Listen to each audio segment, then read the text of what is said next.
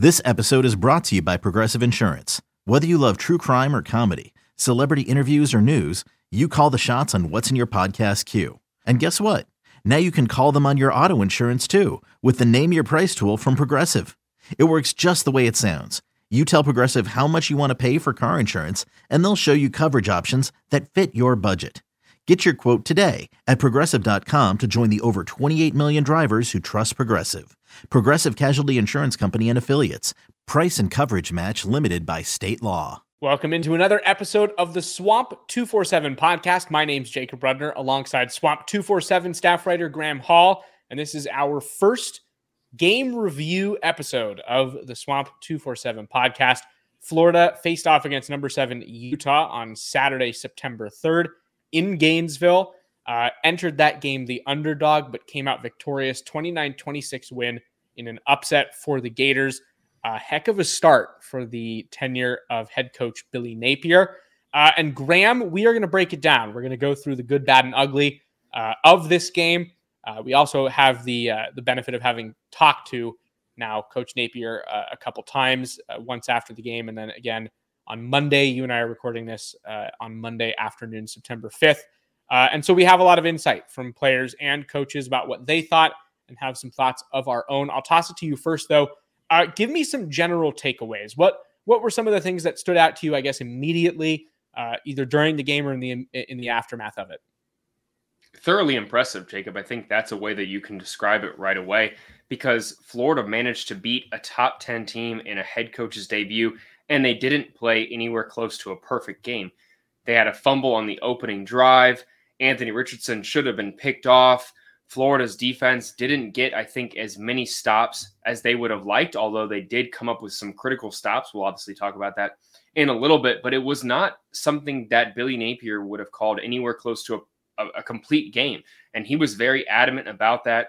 He came out today and said, we were lucky to win that game. When we went back and looked at the film, a lot of sloppiness stood out to us. And I think that those are things that, while maybe they would initially sound concerning to outsiders and maybe even a head coach themselves, the result makes it so that, there's reason to have kind of these lofty expectations, because if you're managing to beat a team of Utah's caliber with a coach who's been there for 2 decades and the starters that they returned, we recounted it throughout the week last week.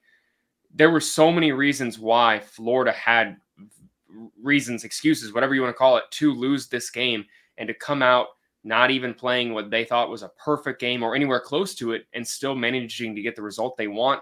I think that says a lot about maybe their prognosis for the season, but where this team is at. I think a lot of people maybe thought that they would be a little bit farther behind after 9 months of Billy Napier than they are right now. And that is certainly, I think, a positive takeaway that you can have from this game. Yeah, absolutely. I will actually take I'll take the opportunity right at the outset of this show to just eat a little bit of crow. I know that there are going to be plenty of people who tune in to the Swamp 247 podcast wondering if I will acknowledge the fact that I picked Utah to win the game. And not only will I do it, but I'll do it right off the bat. I incorrectly picked the Utes to win 35-27. Obviously, the final score was 29-26 in favor of the Gators. And I think that let me say this. If I were to do it again, I would pick it the same way. And I think the reasons for that were because of, like we talked about, you have a team that's in its first year of a head coach that's still trying to figure a couple things out, that still has some things to figure out now that we have the game in the rearview mirror. And that was something that Billy Napier said himself on Monday. And Utah was not viewed as a team that needed to do that, which is what fueled my decision to pick the Utes in the first place. That being said, I think that this was, and this is my general takeaway, I think it was a generally very impressive showing in most capacities for Florida. There were mistakes. Billy Napier talked about that. Graham, you just mentioned it was not a perfect game for Florida, but I think that for a team that had a lot of questions, that is thin at certain positions in terms of its depth, that has an inexperienced quarterback, leading its offense, that is in its first game of its first year under new coaching on both sides of the ball, where it had to learn new schemes and adapt to certain changes culturally as well. I think that this was as good a game really as you could ask for. And I can appreciate Billy Napier's humility and coming out and saying there are a lot of things that we could have worked on. And I think you and I would both agree that that's true in certain capacities. But as far as, from just the demeanor to, certain pieces of execution, or at least down to individual performance within, the offense and defense. And while there might have been group execution errors, I think there were a lot of individual pieces that were really promising. And for those reasons, from start until the result, really, even including the result, it was really a perfect day for Florida. So certainly a cool thing to see. I will also say, and a lot of people have been asking me what I thought of it from an environment standpoint. It was my first game in the Swamp after covering Arizona State for the last 3 years. Spectacular. You can attest to this more than I can. I was truly just in awe of the turnout, of the crowd's participation, and just the environment that Florida fans were able to create. And also credit to the Utah fans. I think all of us were impressed with how many of them showed up. So I think, to summarize, I think that this was a really impressive performance in general for Florida specifically, but also that the fan base, Florida's fan base, did a great job as well. Let's kind of drill down on some of those things though. And we can even start with the fans, Graham. Over 90,000 people. It was the 10th largest attendance in Florida history at Ben Hill Griffin Stadium.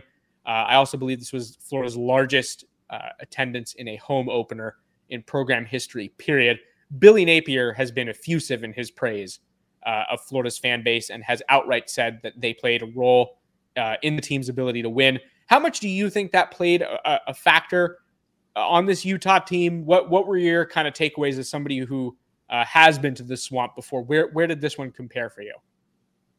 Yeah, it was up there, certainly. I'm not going to say it was the loudest game I've ever been to. I think that Auburn and LSU and some of those other moments, some of those Tennessee comebacks over the past few years, at least in my opinion, rank a little bit higher than that. But absolutely, in terms of an opener, that was the loudest game I've ever been to, because we haven't really seen anything like it since I've been covering the team, and nor have we seen anything like it for the last 30 years, really.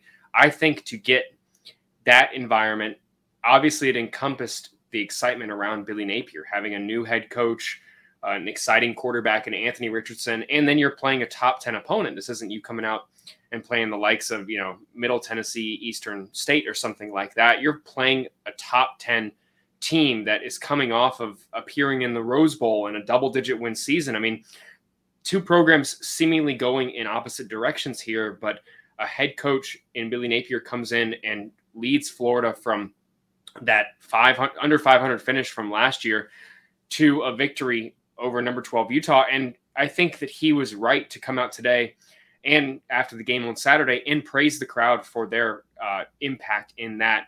You saw Anthony Richardson come out and say that his ears were ringing. It was hard for them to talk on the sidelines when Florida's crowd was attempting to distract the Utah offense. They were into the game consistently. The weather was not a factor really from an enthusiasm standpoint. People were still in the stands early, which I initially thought would maybe be something to watch here, because when you have 90,000 plus trying to get in and rain is slowing that down and leading to maybe even some hesitance towards wanting to get into that stadium, maybe that could have led to a slow arriving crowd.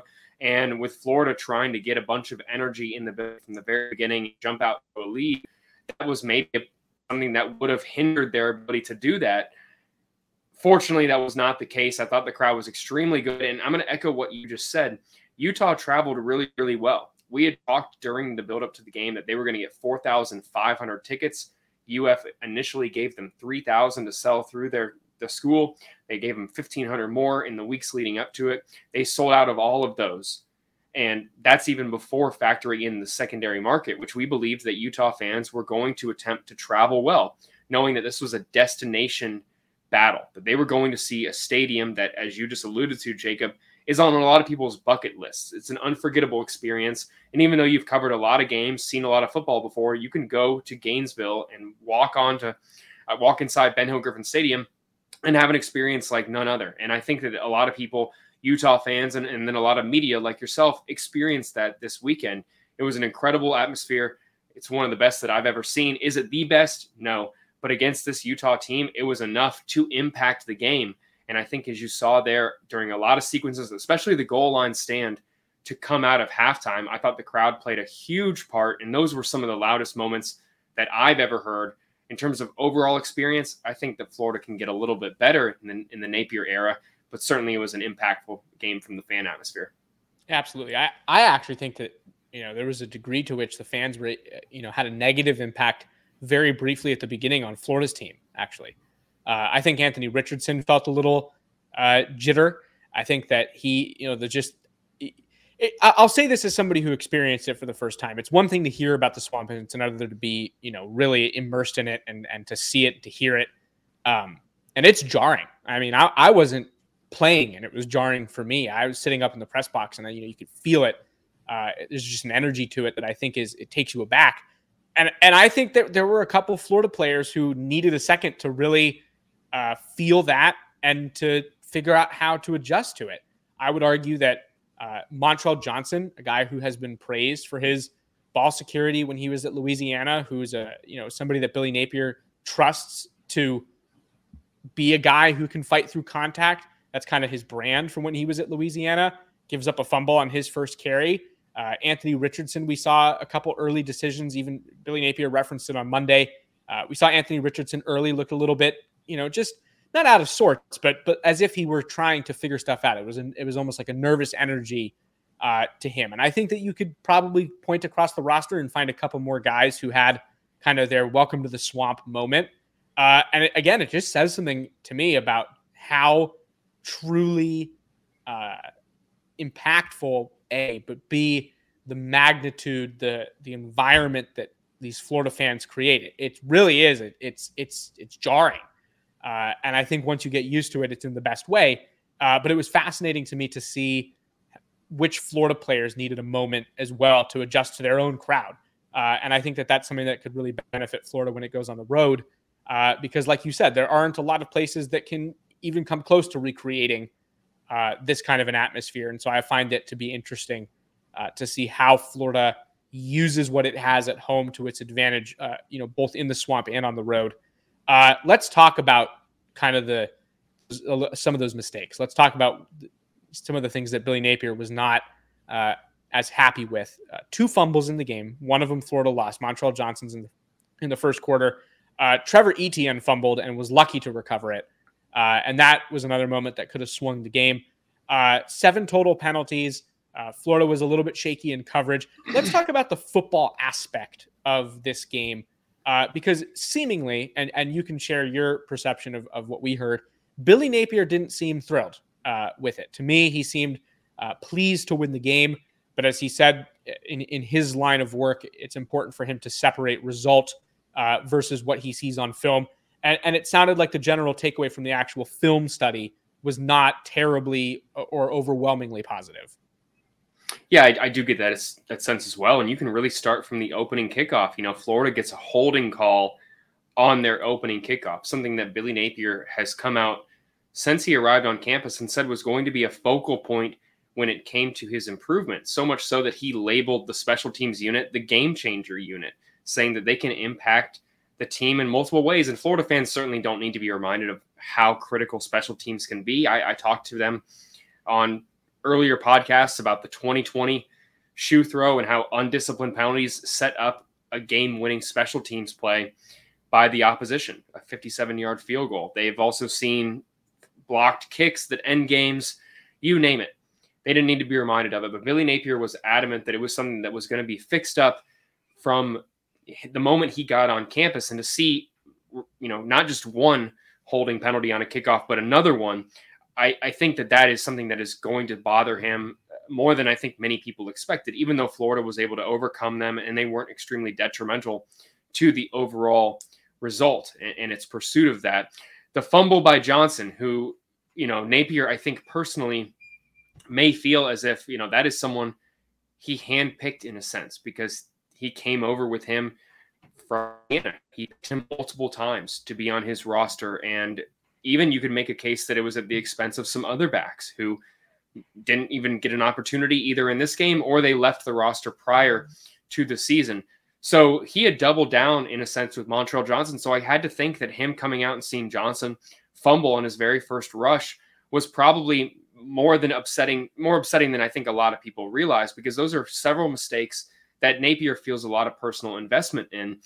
I think a lot of what you can be impressed with, the lack of serious issues on the offensive line, not huge miscommunication penalties, not really having any illegal formation penalties, stuff like that, getting lined up correctly, being able to run the hurry up the way that Florida did, and to get everyone set and not really have massive issues there in terms of the timing. I thought that was extremely impressive.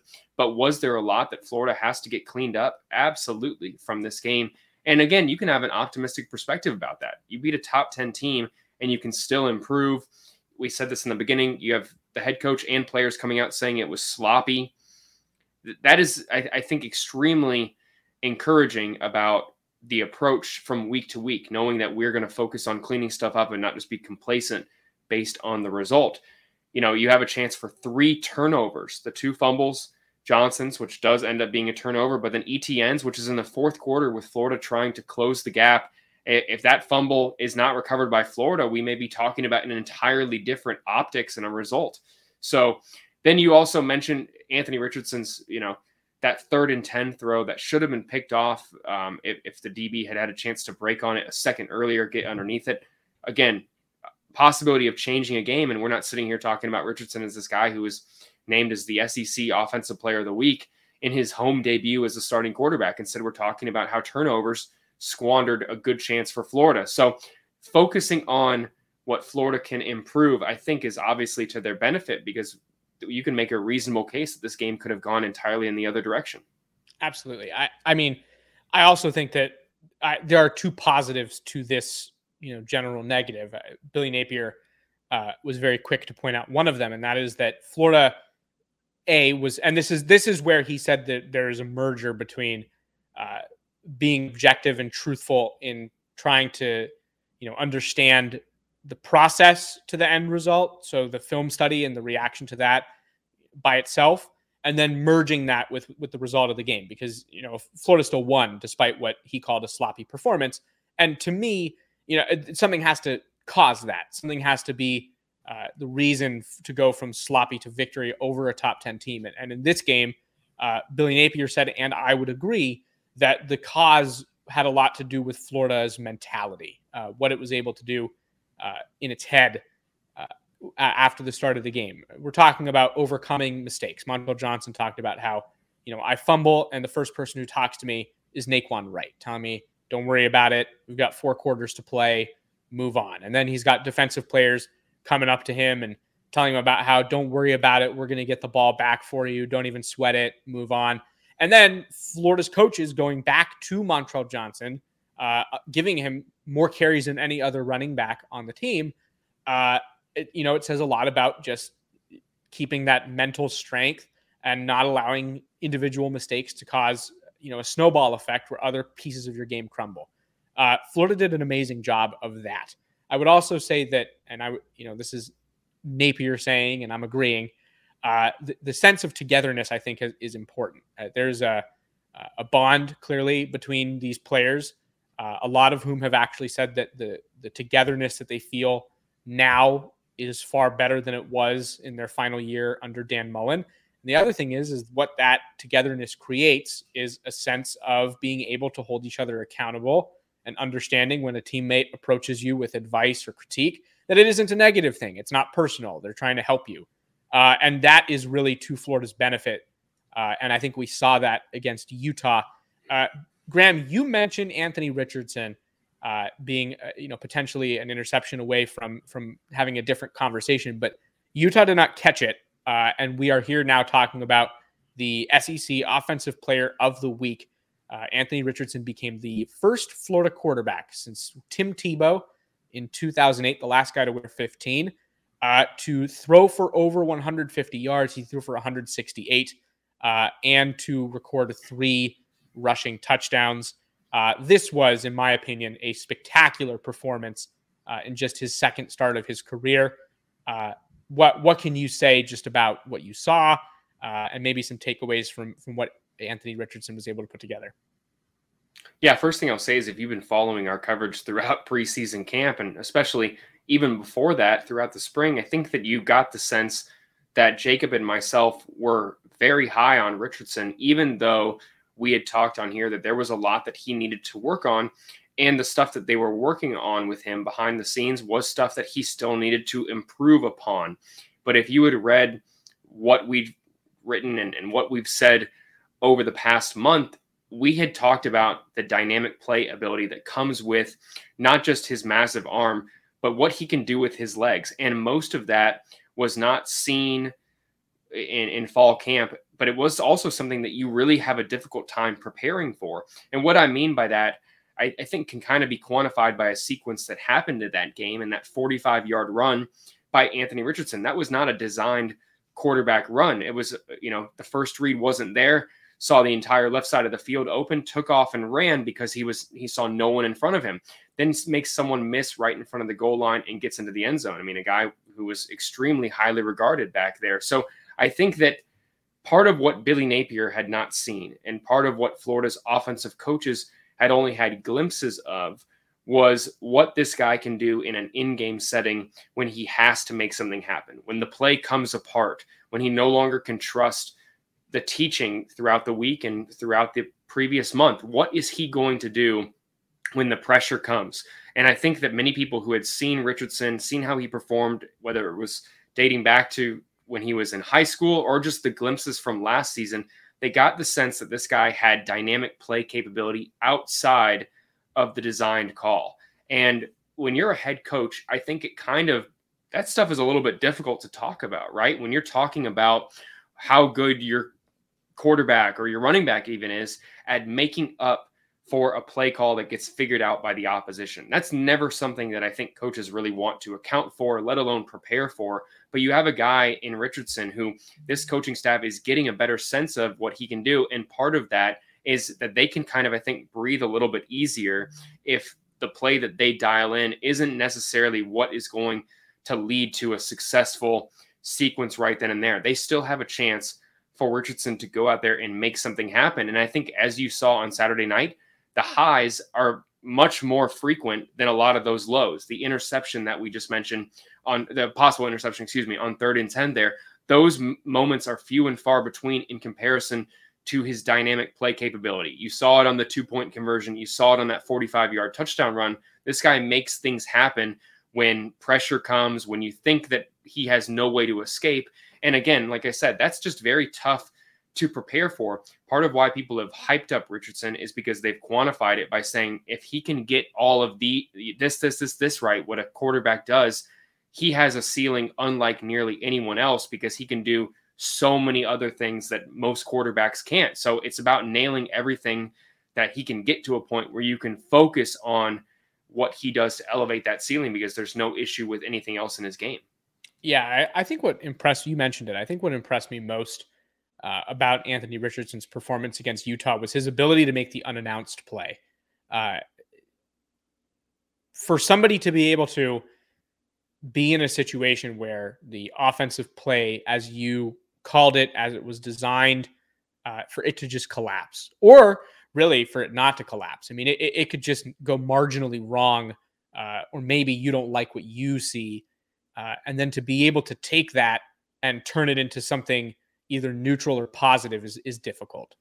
There are not a lot of players in the country who can do as good a job at that, what I just described, in my opinion, as what we saw from Anthony Richardson in just 1 week of his third season, or of his sophomore season, technically junior season. COVID eligibility continues to be a confusion for me. But this was just such an impressive performance in that regard. We saw it on the 45-yard touchdown, which you mentioned, his ability to just escape as defenders are closing in on him and just be explosive when he gets into the open field. Or when we see the 2-point conversion, a critical 2-point conversion, where he gets the ball, is immediately under pressure in the backfield, pump fakes, spin move, and then continues to roll to his right to find Jaquavian Frazier's wide open in the back of the end zone, because Utah had thought that the play was over. At least it seemed that way in its secondary. And not only that, but there were Florida players who thought the play was over. It was that deceptive and just special. Montrell Johnson said he thought Anthony Richardson had already been sacked. And so it's a rare ability, in my opinion, what Anthony Richardson is able to do while under pressure and kind of on the fly. His ability to improvise is truly impressive. We didn't see a ton of statistical production through the air. He threw 24 passes and completed 17 of them, but that amounted to just 168 yards. And I believe, and this could be me reading into it incorrectly, but I believe Billy Napier hinted at on Monday during his press conference that the receiver play or the pass catcher play in terms of, running the routes and getting open down the field to give Richardson options was not ideal. I think that if I read it correctly, Billy Napier was saying that perhaps Anthony Richardson was running as much as he did, or the stats looked the way that they did, because it matters. The guys around the quarterback do a lot in shaping his perceived performance. Was exactly how he phrased it. What did you think of the receiving room's productions? I know Ricky Pearsall is somebody you wrote about as having a really good game over on swamp247.com. Give me the big picture though. What did you think of the group in general? And then of course, some standout performances. Yeah, I agree with your consensus in general. And I do think that Ricky Pearsall kind of separated himself in being able to do what you just mentioned, be able to get out in the open field and create space where Richardson can deliver that ball on time and in a place where only his receiver can get it. We saw his ability, his body control, his ability to, use his size, I think, to maybe not be able to beat someone over the top, but it's, I think, a very impressive use of his size in the open field where you have a quarterback who hasn't had a lot of time with Ricky Pearsall, already understands, I think, how to use, take advantage of what he does best and use that connection to the best, Florida's best. I think that it still remains to be seen how good the wide receiver unit can be. I mean, we saw a lot of those guys nursing some non-contact injuries aside from Pearsall, from Justin Shorter to Jamarcus Weston, and Xavier Henderson even missed some camp dealing with an illness. So I think that when you look at some of these guys, they would like to get more time to continue establishing that deep threat capability in this offense, because right now I don't really think it's there. As you saw by that 2-point conversion and some of these other plays, maybe Florida's best chance in the passing game is when that they can have Richardson roll out, throw on the run, and take advantage of catching that secondary a little bit off guard, thinking that the play has already come apart there. I think that was a really impressive aspect. I didn't think it was Justin Shorter's best game, nor did I think it was the best indicator of what the tight ends can do in the pass game. I mean, you didn't really see a tight end make a reception there. It was a very narrow receiving core, especially if you followed the Dan Mullen era there, where often 8-9 receivers would get involved in the passing game. This is a situation where only 4 guys really were targeted at a high rate by Richardson, and a few other people got some targets, of course. But this was an offense that I think really zeroed in on those 4 guys.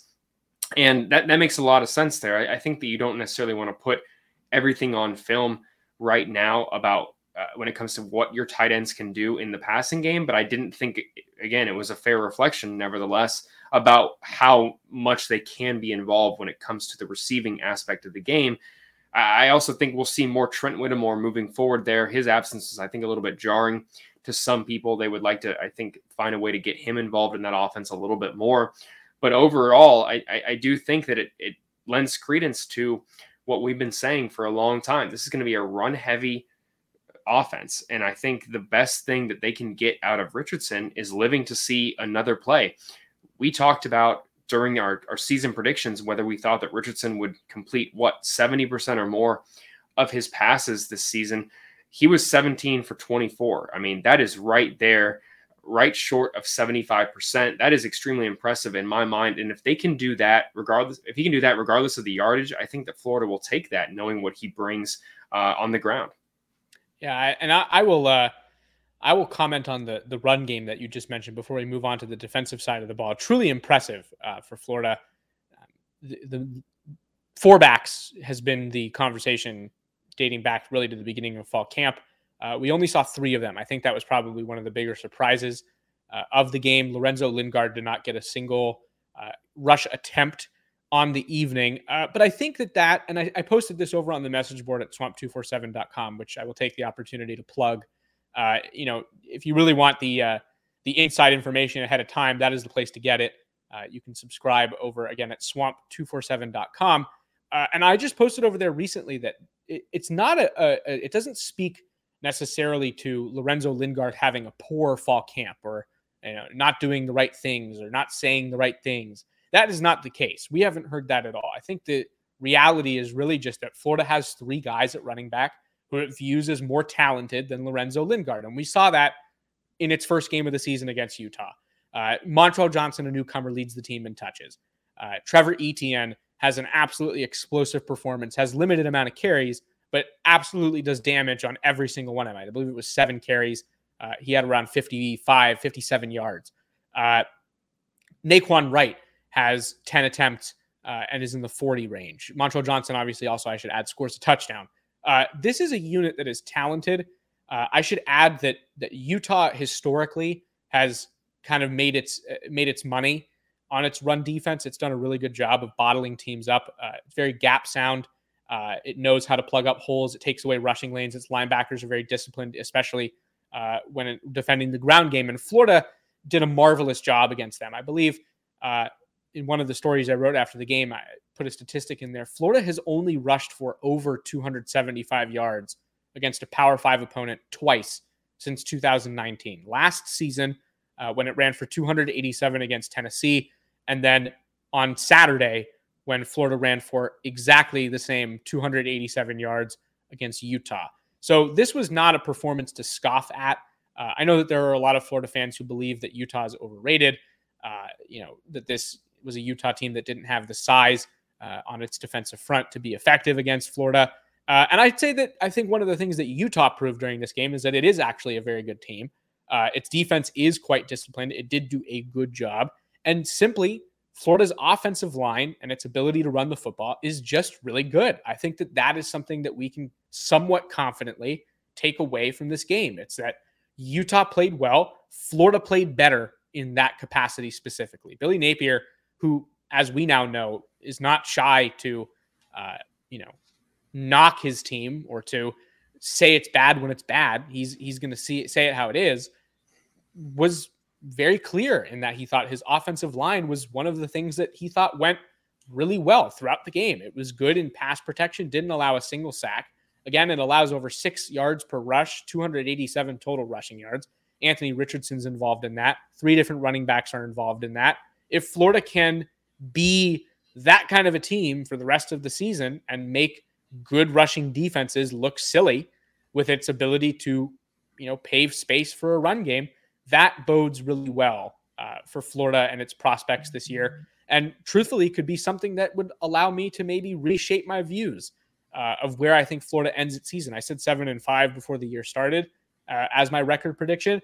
And I think if Florida can run the ball the way it did against Utah, that could potentially add a win at least to my prediction. But that's something that we can revisit after we see what it looks like through about 2 or 3 weeks. Let's talk defense, Graham. Florida limits a good Utah offense to 26 points. Again, this is a Utah offense that scored over 40 against a very good Ohio State team just a year ago in the Rose Bowl, and then returned a lot of its talent on that end. Specifically, it's 2 superstar tight ends, Brant Kuithe and Dalton Kincaid, both of whom were very good against Florida. And that's the first area I'm going to focus. Yes, Florida ended the game on an interception on a ball that was intended for a tight end. So all is well that ends well. But if we take the Billy Napier approach to game conversation, let's talk about how they got there. Not the prettiest performance from Florida's linebackers and coverage. Florida's tight ends basically had whatever room they wanted. They accounted for 136 of Utah's 216 total receiving yards and caught the only touchdown a receiving player scored for that team, the only touchdown through the air.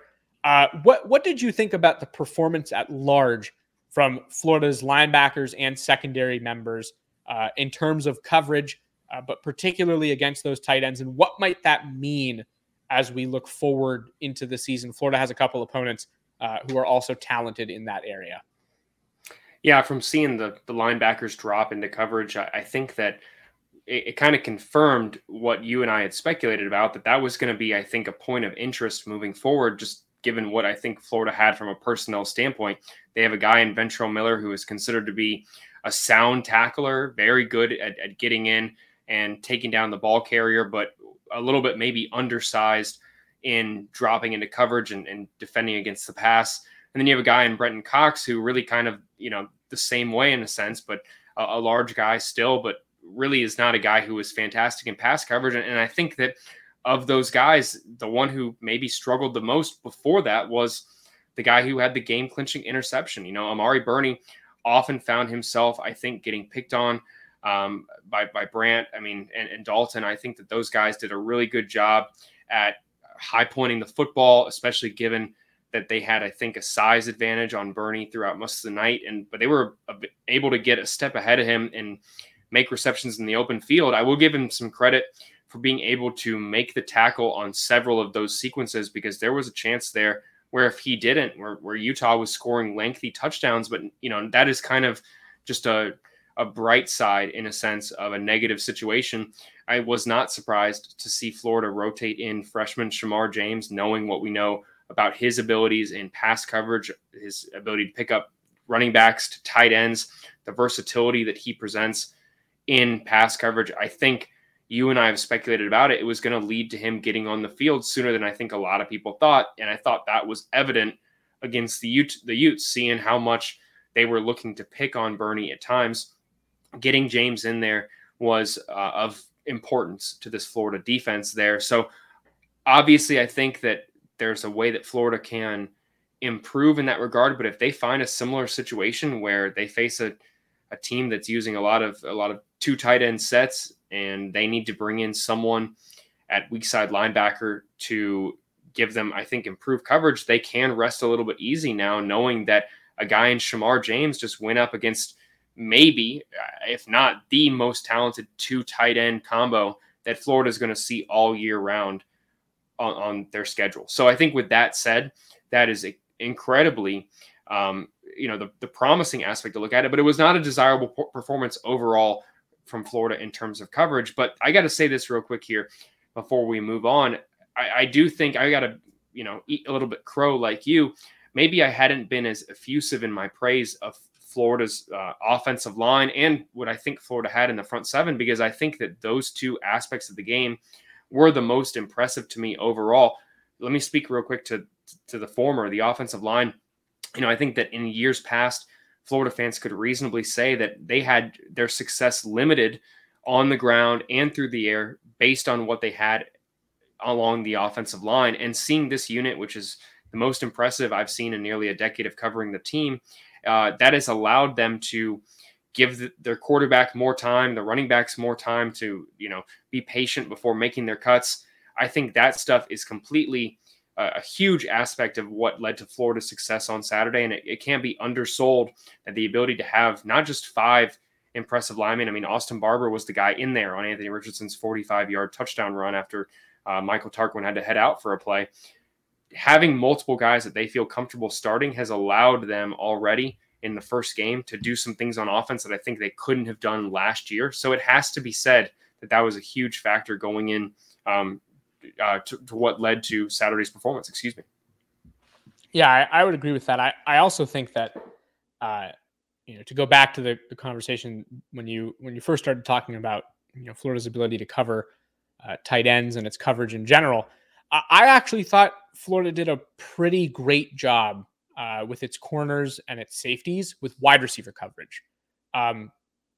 Really, really good. And I think that was something that we kind of anticipated. When we talked about Florida's secondary, I don't think that it was a secret that we thought that it was really between that group and then maybe Florida's starting offensive line and its running backs for the best on the team.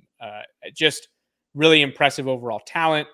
We knew this coming into the year. They back it up game one, did a great job of covering solid receivers, but not even remotely the most athletic that Florida will face this season. So it will be interesting to see how Florida's secondary continues to fare in that regard moving forward.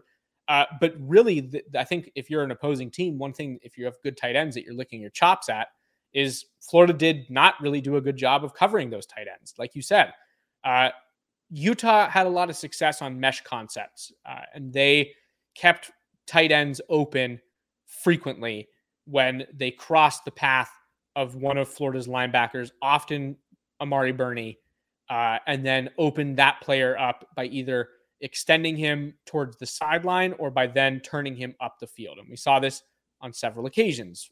One of Utah's biggest gains of the game was, I believe, a 37-yard reception by Brant Kuithe with Amari Burney in trail. And Amari Burney didn't turn his head in time. He was already behind the receiver. Kuithe made a great catch, but it was not the best coverage. And there were other instances on much shorter plays or plays that didn't even end up being completed where Utah had at least one open tight end on the field as a byproduct of just, I don't know if it's weak coverage, if there was a communication error that contributed to the fact that Florida didn't have somebody stuck on tight ends more often than not, it felt like, throughout the game.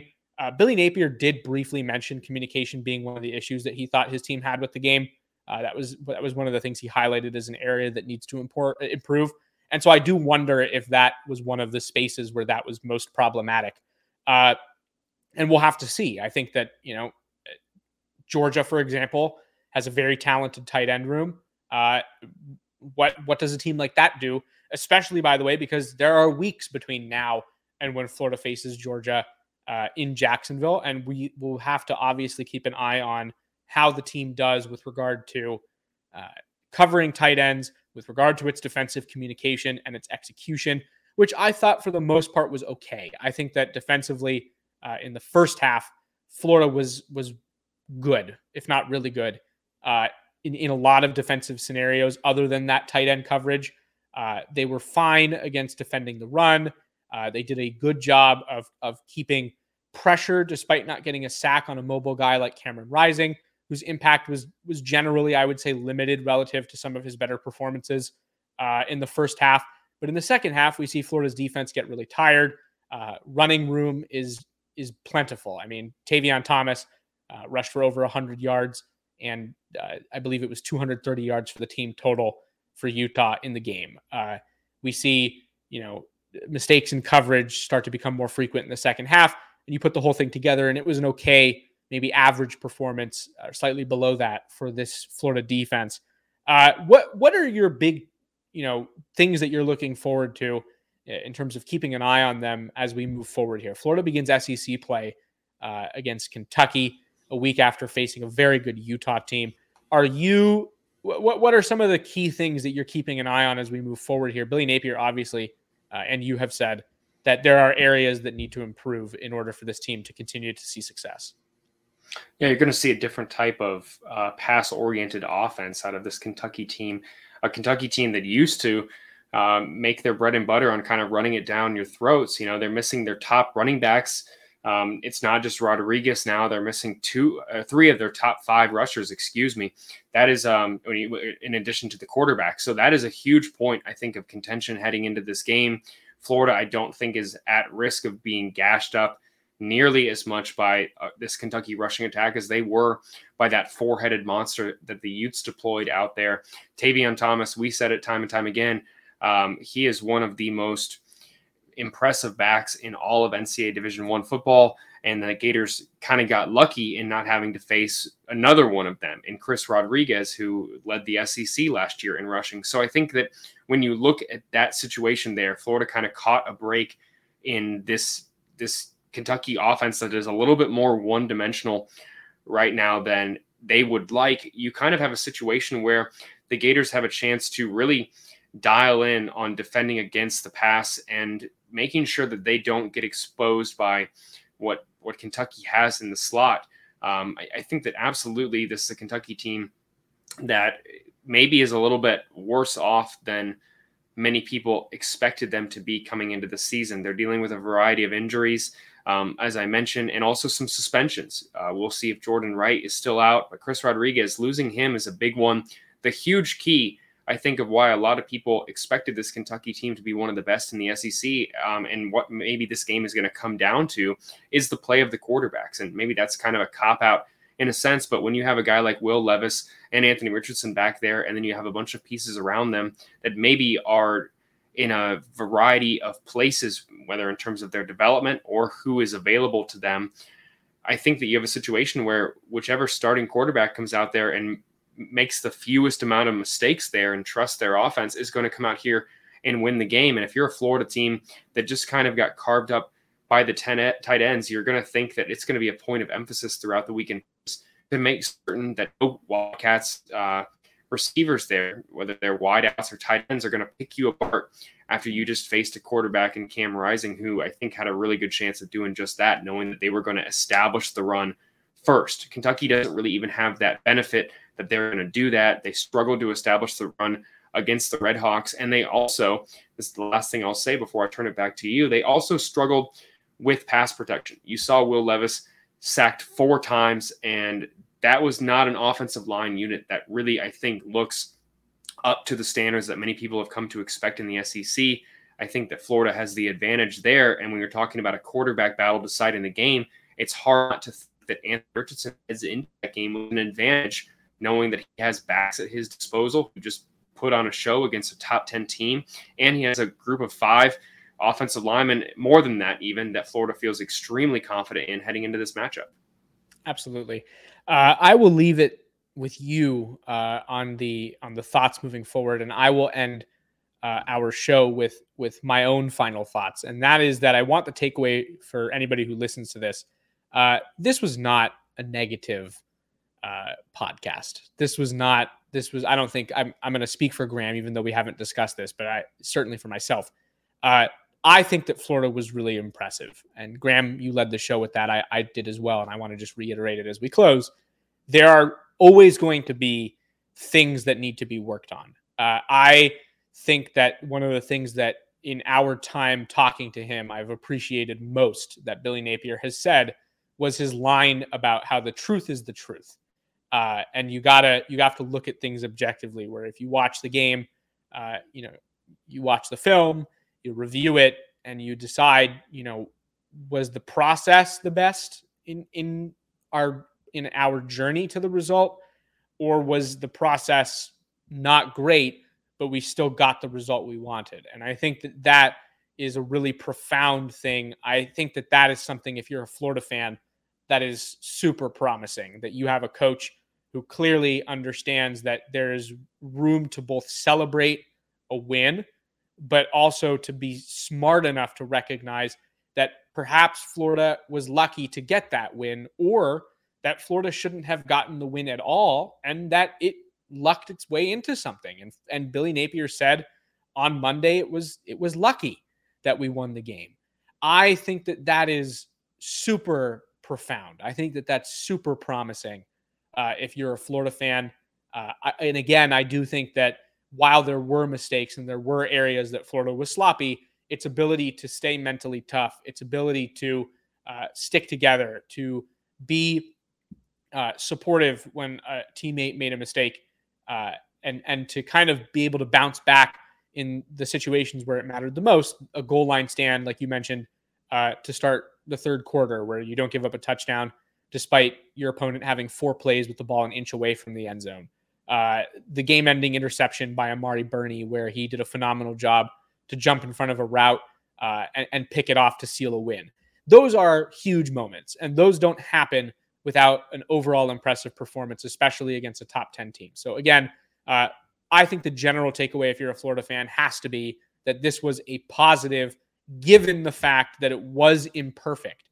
Florida still won and still overcame what I think a lot of people could reasonably call some significant errors. You can't give up 136 yards to opposing tight ends and 230 rushing yards. But Florida did, and Florida won. So I think that there's a lot of reason for positivity if you're a Florida fan after week 1, and equal reason to tune in week 2 and see what Florida does against a good Kentucky team, and to really understand, is it a fluke that Florida won the first game of the season? Was it really luck? Or is this the kind of team that is good enough to make mistakes that it can overcome them And then my biggest question is, what does Florida look like when it has a perfect game? What does a good game look like, start to finish? And I think we could find out soon. So any final thoughts, Graham, before we wrap this one up? No, I think that we have to give a shout out to the coaching, because you can have mistakes, of course. And I think that, like you just said, if you have too many mistakes and coaching can't overcome them, that's often a death sentence. So give a huge shout out to Florida's coaching overhaul. You and I have covered it here at 24/7 Sports, that Florida has the number 12 most talented roster in the country in terms of the team talent composite. When you factor in coaching to a roster of that caliber, I think that a lot of these things that we just saw make a whole lot of sense. Florida has the athletes, but if they can be coached correctly and their tendency to make mistakes can be minimized, I think you can easily make a case for the result that we just saw on Saturday, that Florida is capable of contending with a lot of teams in the country, even some top 10 ones, and that in their home stadium, it's hard to expect that a team with coaching, talent, and an environment like that is going to get run out no matter what happens. So I think that promising takeaway is something that I think this game indicated. Now, does it have any bearing on future success? Not right now, but Florida can take another step on Saturday to establishing that it is a pattern people can come to expect from this team. I think that was well said, and I will just wrap it from there. If you like what we do, make sure you hit that subscribe button if you're watching this on YouTube, and then obviously, follow us on the other platforms in which you receive this podcast, be it Spotify or Apple Podcasts. We are going to be posting multiple times a week throughout the remainder of the season, so stay tuned. And then as far as written content goes, we have plenty there for you too over on swamp247.com. We're writing a whole bunch, both at the games and then before and after them, to get you ready and keep you informed with all things Florida athletics. That's football, basketball, baseball, and more. And then obviously that good old message board. If you want to jump in there and join a great community of Florida fans, we have that for you too. So check us out over at swamp247.com. We thank you again for listening to this episode of the Swamp 247 podcast. And for Graham Hall, my name is Jacob Rudner, wishing you a good week, and we'll see you on the next show.